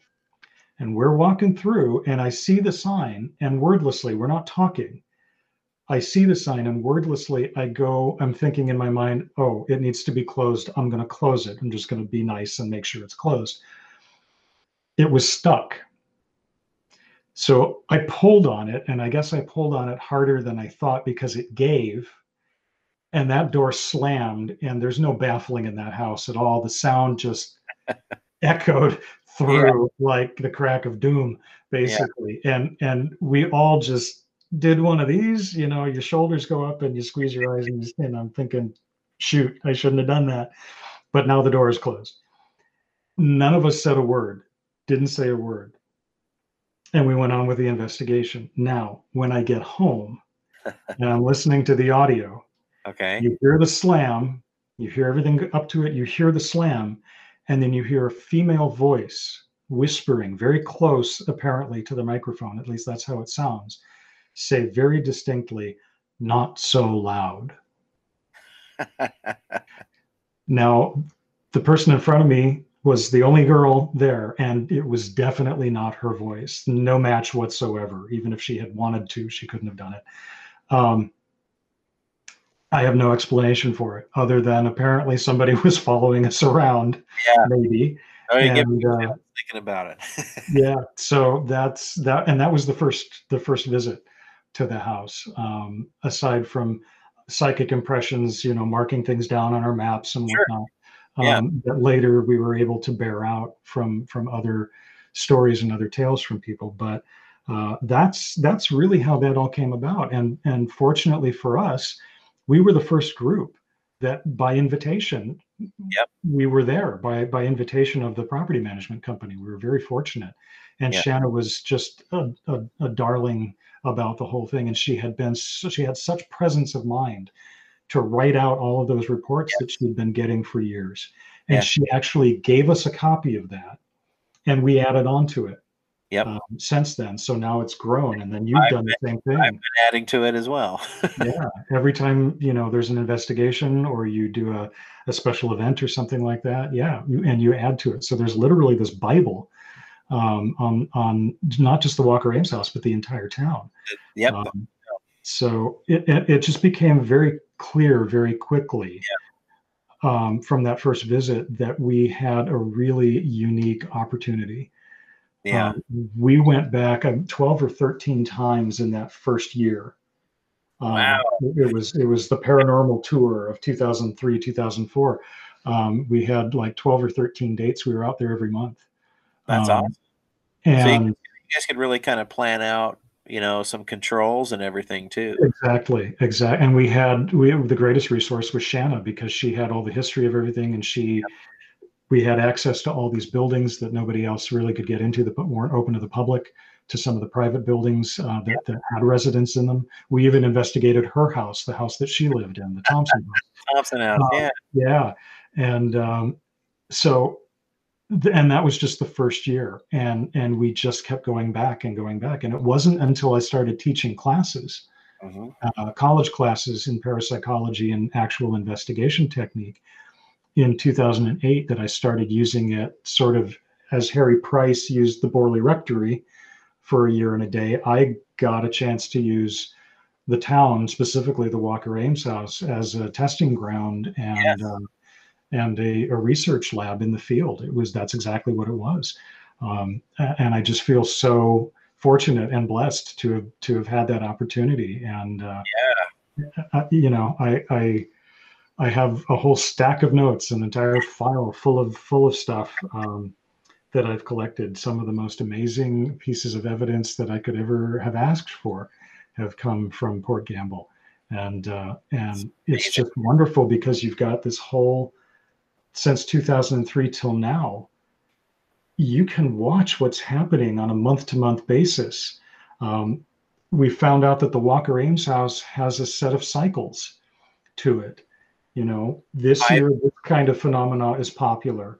That starts to go away, and it's replaced by this kind. Totally. When that goes away, the original comes back, and then it's just amazing. It is. I've noticed that it didn't take too long to kind of notice, I think over the first 5 years I was doing tours, I kind of started noticing different things on different floors, or like you'll hear this kind of voice for a while, and then the next year you get more male voices than female voices, or there's a new voice that suddenly that was there. Yeah. I'll share one quick thing with you based on your story of the whisper after slamming the door. So I was doing a Facebook live stream in there a couple of years ago promoting the Ghost Conference, and I was in there by myself. And Probably not a great idea. Your own mind gets to you after a while, but I usually feel pretty comfortable in there. And so I was on the second floor, and I was in the master bedroom and kind of looking down this, out of the bedroom, down that hallway towards the main staircase. Right. And that takes you downstairs. And so I was in there and I was just kind of asking some questions. And I had some really nice microphones that I hooked up to my phone. And so they're really pretty directional, and I had them, it was dialed in. And I'm asking questions just to see if anybody would answer back, because sometimes they do. Mm-hmm. And so I asked, I'm looking for anybody who works here. Are you home tonight? And a female voice, I could hear it. I had my earbuds in. Okay. I could hear this whisper, and it sounded pretty close to me, that said, "No way." Oh. And I was like, and I mentioned it on the stream. I said, "Hey, did anybody out there watching this hear that? Because I heard it pretty clear." And so I was like, "Huh." Well, then people said it seemed like it got pixelated in front of me, or like a mist or something like went in front of me. Okay. And when I watched the playback, there was maybe, I think it's just because of the lighting, it just looked like, when a camera kind of pixelates, and there's kind of like a wave that kind of goes through the shot. But you couldn't hear this voice. And I heard it just clear as a bell. "No way." And so what I did was, it made me walk out of the room and walk into this other bedroom that's at the top of the stairs, and it's on the street side of the house. And so I walked in there with my camera, and I had, with my earbuds, and said, "Well, I thought I heard somebody." And I walked into that room, and I was just kind of turning to my left, and I said, "How's it going?" And I didn't hear anything. So when I watched the playback of the video later that evening, I didn't hear the "no way" whisper. But when I walked in that room and said, "How's it going?" there's a male voice that shows up on the Facebook Live. And it sounds like he just says, "Bubba, blah, blah, blah, blah, blah." And it sounds like it comes from behind me. Okay. And so that showed up on the Facebook Live. It's from a couple of years ago, and I can't remember what the time was in the video there, but that came through, but the whisper didn't. But I was so surprised that the whisper didn't come through, because it was so loud and clear to me. But it was a whisper, but it seemed so loud, like she was like right on the microphones saying, "No way." That was amazing. So, your experiences here, I mean, you got some great ones. We'll have to save that for another show sometime to go through some of those. But I want to talk about a couple other things, and then we'll get wrapped up here. Sure. So you're a member of the League of Extrasensory Gentlemen. Yes, I am. I've had Casey Goodwin on. Yeah. But you're kind of a conglomerate group that's come together. I mean, you guys are like, Wonder Twin powers activate. You guys all fit together very well, different backgrounds, perspectives in what you do for work and what you do in the paranormal field, and kind of what your focus is. And so you guys are filming The Permanence, a Paranormal Case Study on the Old Wheeler Hotel. And I was so excited to see, now COVID and the restrictions and stuff, but it really hampered you guys being able to continue for pretty much the whole year. Yeah. But I did see the group doing some more filming and stuff this last weekend. But I just wanted to get a sense of, what's the most exciting thing to you about filming this documentary? Like, what's been kind of the best and most rewarding thing for you? For me, professionally, I suppose I could say that I'm all about education, as you know. I'm all about teaching people. I'm all about bringing information to people. So this, for me, is this great chance and opportunity to reach a much larger audience, and show people what actual field investigation is like. without the hype, without the commercial breaks, without Sure. sponsorships and advertisement and all that running the show. That this is actually what we hope is scientifically based paranormal investigation in the field is really all about, and what it's like, and what it is like to do it long term. So just like I've done with Port Gamble over several years, we've taken a period of time with the old Wheeler Hotel down in Wheeler, Oregon, on the Oregon coast, and been able to sort of do the same thing, have this longitudinal study, if you will, of reports and activity and whatnot going on there. So for me professionally, that's kind of the real satisfying part of it, is that once this is done, it's going to offer what I like to think is a very authentic representation of what real paranormal investigation is like, and how that's conducted, and the controls and the protocols, and how we all work together and do that. On a personal level, it's just such a joy to work with these guys. We all refer to each other, we're brothers, brothers from other mothers, that sort of thing. And we've known each other for years, individually and in tandem. And it wasn't until one of our group, Ben Robinson, was getting married and had his bachelor party at the old Wheeler Hotel, that the five of us got together all in the same room at the same time, and did what we do here, talk shop and lament about how there isn't anything out there that really shows what investigation is like, and it's all scripted and all that sort of thing. And then realized, well, we could do this. We could do a documentary about this. We could do a short film. Why not? We've got the ability, and we've got the wherewithal to do it. And then we realized we're sitting in the perfect place to do that. And the hotel's proprietor was very agreeable to that, had been friends with a few of the guys for years. She took that hotel over many years ago and continues to honor the fact that there are permanent guests there in the hotel. It hasn't always been a hotel. It's been a number of other businesses and whatnot over the years, but it's been a hotel for many, many years. And so she treats them as if they are permanent guests, which I think is lovely. I think that's wonderful when somebody looks at the phenomena rationally rather than get rid of this for me. I need the Ghostbusters. And so she really honors them, and she honors the building that way.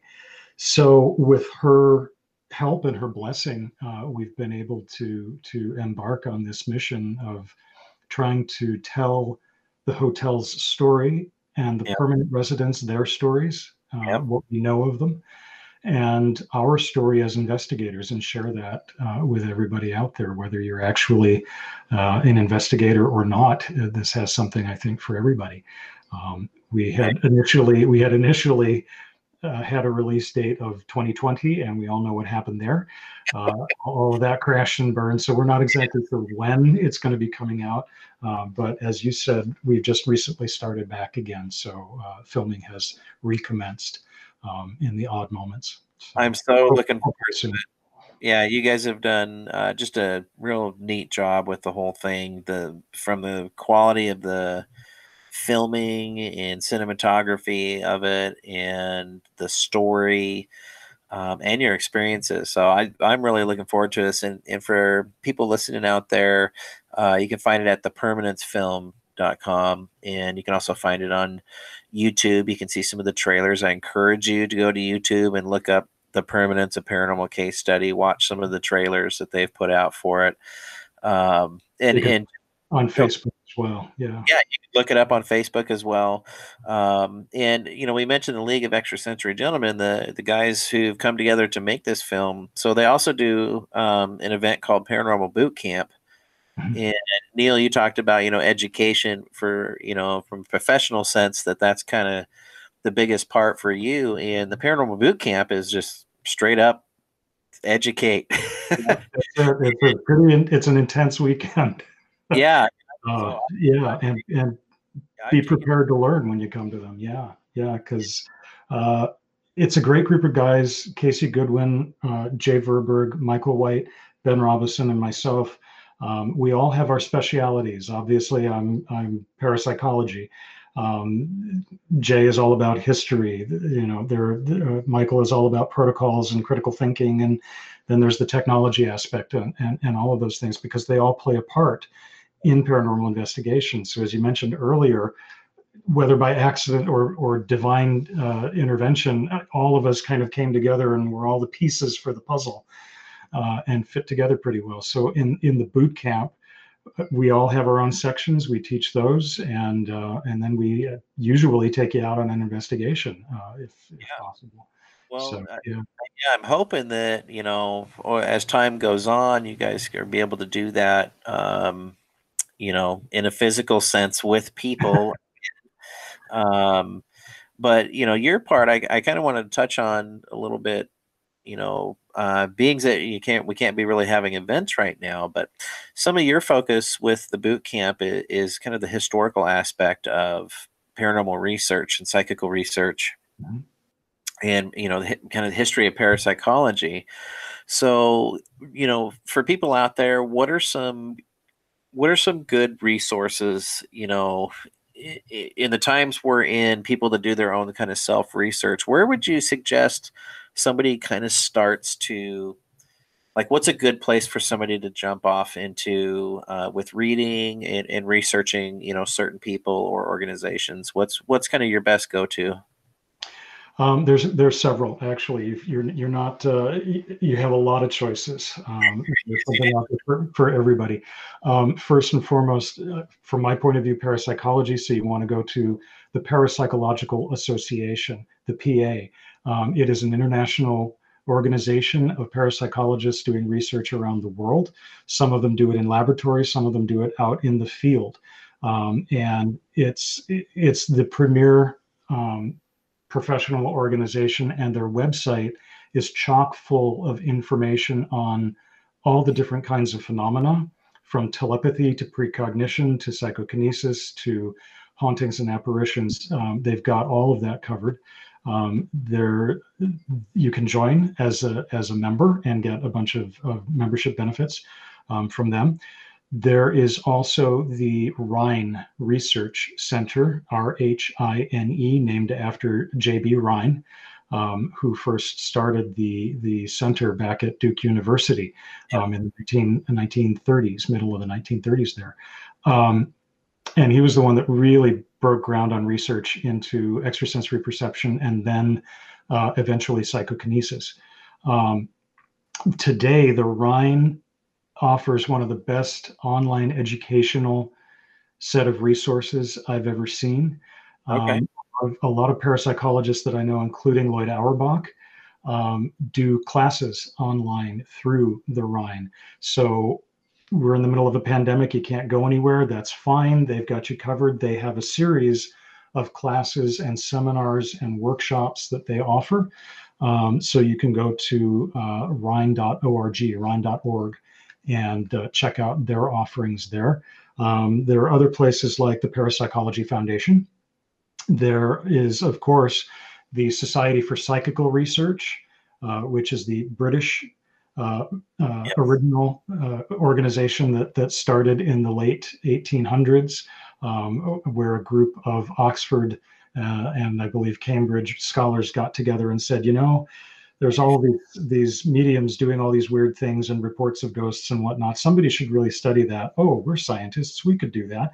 And they created the Society for Psychical Research. It's still in existence today, so that's an online resource, as well as its sister organization, the American Society for Psychical Research. So you can look up the SPR and the ASPR. Both of those are available. If you're into reading, oh boy, there's all kinds of wonderful resources out there. I think I still list a few of the better ones on my website, paranormalstudies.org. Yep. So you can go there. There's a resource for you out there. Go to that one. Thank you. And I haven't updated it in quite some time. I apologize. I'm not a tech person. But as far as authors, those people whose names you should know. If you are an investigator, if you are a ghost enthusiast, if you're going out doing investigations, whether alone or part of a group, professionally or amateur, there are some names that you should know. And if you don't know, you need to go out and get these books now. You need to find out about these people. So we're talking about, as I mentioned earlier, Dr. William Roll, who gave us a whole different concept of the poltergeist.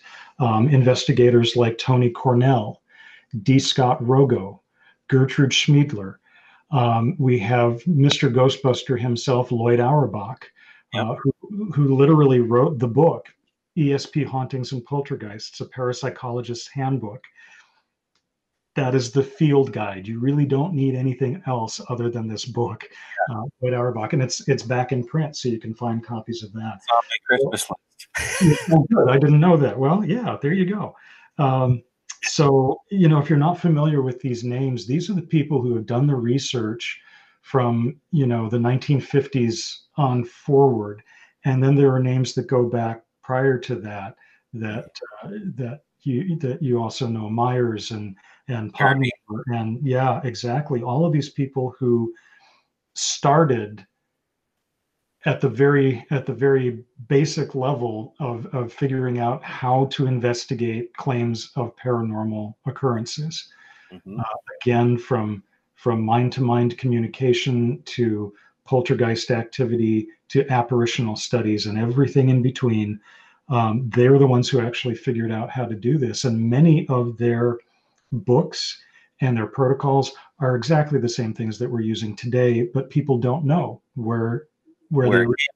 Yeah. And for me, you have to know where it came from. It didn't just bring, paranormal investigation did not just start with reality TV. It's a lot older than 1990. So this is the thing. And for me, this is the fun part, because I love going back and educating myself.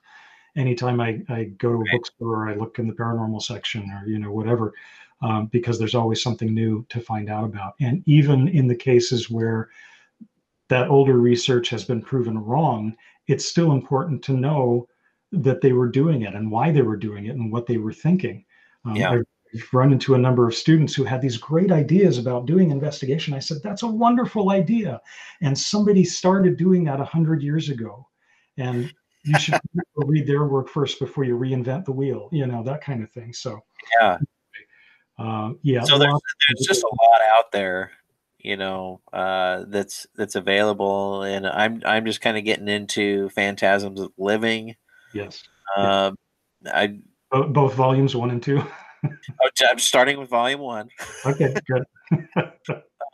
But it is interesting to kind of look back in time and see where a lot of the thinking that is out now, where that, actually how they did it. And it's just fascinating to think back in that time. There wasn't Google. There wasn't, all this electronic stuff and things like that. Yeah, exactly. Yeah. And, these guys are going out, checking out, mediums, quote, say, air quote mediums or real mediums, and bursting a lot of people's bubbles, which is a good thing to do. Yeah. We need more of that today. That's for sure. We need more skepticism, more middle of the road. Yeah. Yeah. And that's a challenge, I think, for everybody, when you have your own experiences and stuff. It's and beliefs, when you get into beliefs, and it's hard to get away from that and remain skeptical. And I'm thankful to know guys like you and like Michael White to help keep me in check, and keep me in that skeptical kind of mindset. It's hard to do, to detach yourself, especially in the moment when something really cool is happening. To say, okay, wait a minute, let's step back and take a look at this. Yeah, what really just happened? And just going, wow, that's amazing.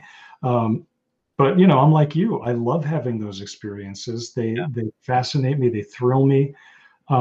And I want all the answers. I want to know what happens when we die. I want to know, where does telepathy come from and how does that work and why is psychokinesis doing what it does? and I have to content myself with the fact that we don't know right now, and we may never know, and that's okay. Someday. Someday we might, it's that finding that balance between having your own really cool personal ghost story and the ultimate truth, and they don't exist in a vacuum. They're two sides of the same coin, really. So I think there's room for both. Yeah. Well, there's one other thing I want to talk about before we wrap up here on the Paranormal Pete Show. Rogue Style 2020, fighting it. The technology. Rise of the machines. Yeah. So you've got another line of work that you've got going on, and now for those out there, I hear it both ways. Is it tarot or tarot? It's whatever you want it to be. How about that? I love that. Most of the time, you're going to find it kind of depends on which side of the Atlantic you're on. It's the emphasis. It's either tarot or taro, depending. So one of them, which side of the pond you're on? Yeah, which side of the pond you're on. But I've also heard it tarot with the emphasis on the last. And I always say I take it from the original Italian, which is tarocchi, which was the original card game that we got the major arcana from. So I always say, I'm actually really lazy, but my excuse is I'm honoring the original Italian. So I say tarot, just simply because nobody was around when I was 16 to tell me any differently. But I like that. But so tell us a little bit about what you're doing. Well, it's been one of those voyages of discovery, actually, this year for a lot of people, I think. But for me especially, I spent 16 years in private practice as a certified reflexologist, and which is an alternative health modality, health therapy. And with COVID and the fact that my clientele were predominantly 99% 65 and over, I dealt with senior populations, wasn't safe to be able to continue doing that. I just couldn't do that anymore. And so I kept thinking, well, okay, unemployment is fine, but I want to do something. What's the next step? And I went back, as a lot of us are doing, probably in the early months of the pandemic. We started kind of going inward once we got over the shock of I'm stuck at home. What am I going to do? People started quieting down, and all of the voices and all the distractions out there in the world sort of dropped away, and people started going inside, and I was no different. I did the same thing. And one of the ways that I've done that since I was in high school was to use the tarot cards. And I've read for myself on and off for, 30 some odd years, for family and for friends. And it was my birthday is at the end of April, and every year I do a reading for myself for the next year, so I can kind of see what might be coming up. And as I was doing this, I thought, I forget how much I enjoy doing this, how much I enjoy working with the cards and working with the symbolism. And then I thought, well, this is really stupid. I could be doing this. Could I do this? I could do this. I could be doing this. Why couldn't I do this? And so I finally made up my mind that I was going to get back into tarot, but do it full time and do it professionally, because you don't have to be present to do tarot. We can do it over the phone. We can do it like we're doing it here on a video call. Sure. And I thought, this is crazy, but I'm going with it. I have no idea where it's going, but that's not the point. So that night I made the decision, and the next day, my very good friend and colleague Ankasha Amenti, psychic medium, happened to call me up, and she said, I've been thinking about you recently, and this morning at breakfast I had the thought, why isn't Neil reading? He'd be really good at it. And I said, thank you. That's just exactly what I needed to hear. Now I know that I'm on the right path. Okay. So I ended up creating Journey Work Tarot, which you can find at journeyworktarot.com.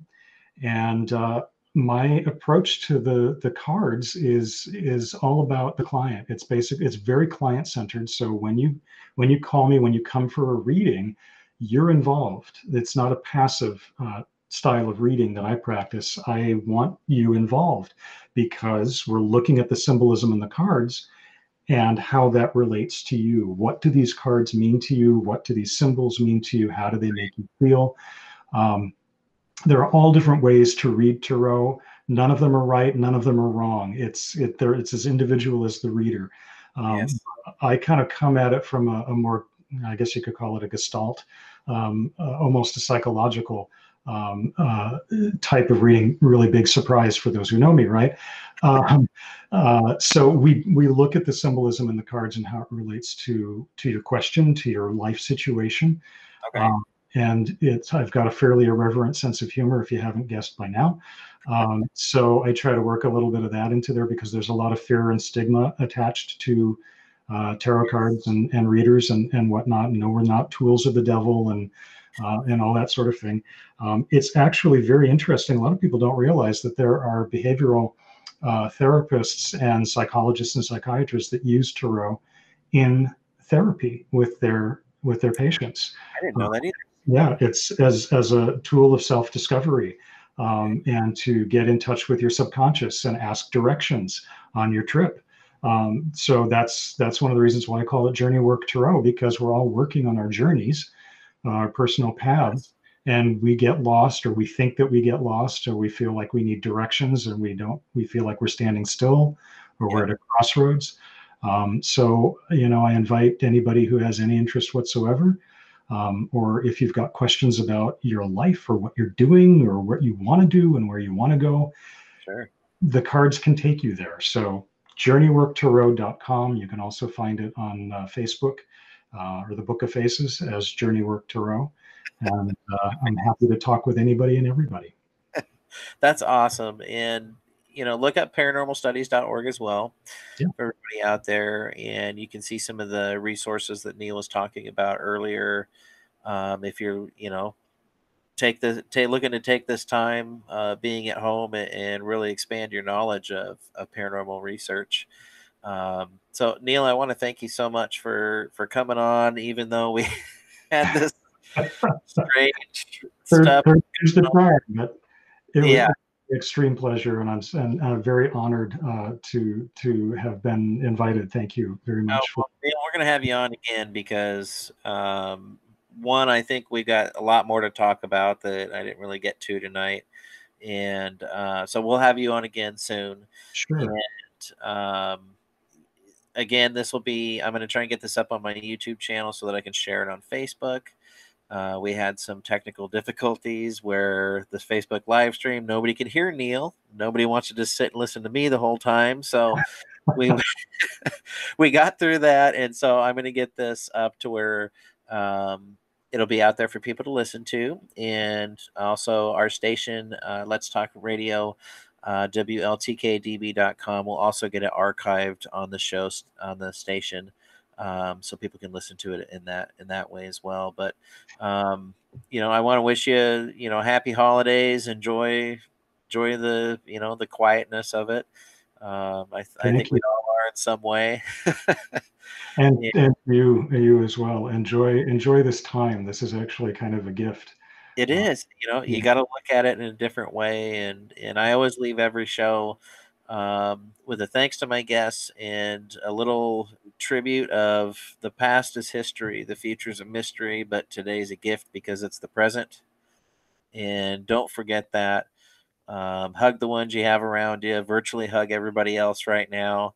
And don't forget to be in the now. And I'm not sure if we're going to be doing a show next week. We might be on a station break. And then we'll be coming back right the Tuesday after Christmas, and might be Miss Karen Anderson, who's an animal communicator. So I'm really stoked to have her on. But my thanks go to you, Neil, for coming on tonight. It's always a pleasure to talk to you, and thank you. Honored to know you. Thank you for having this show, because this is another educational resource for those who are listening. Keep listening, because you're going to find all sorts of information on Pete's show. Yeah, well, thank you so much. Again, happy holidays, and we'll see everybody, I guess, probably after Christmas on the Let's Talk Radio with the Paranormal Pete Show. Take care, everybody. Okay. let's see. Okay.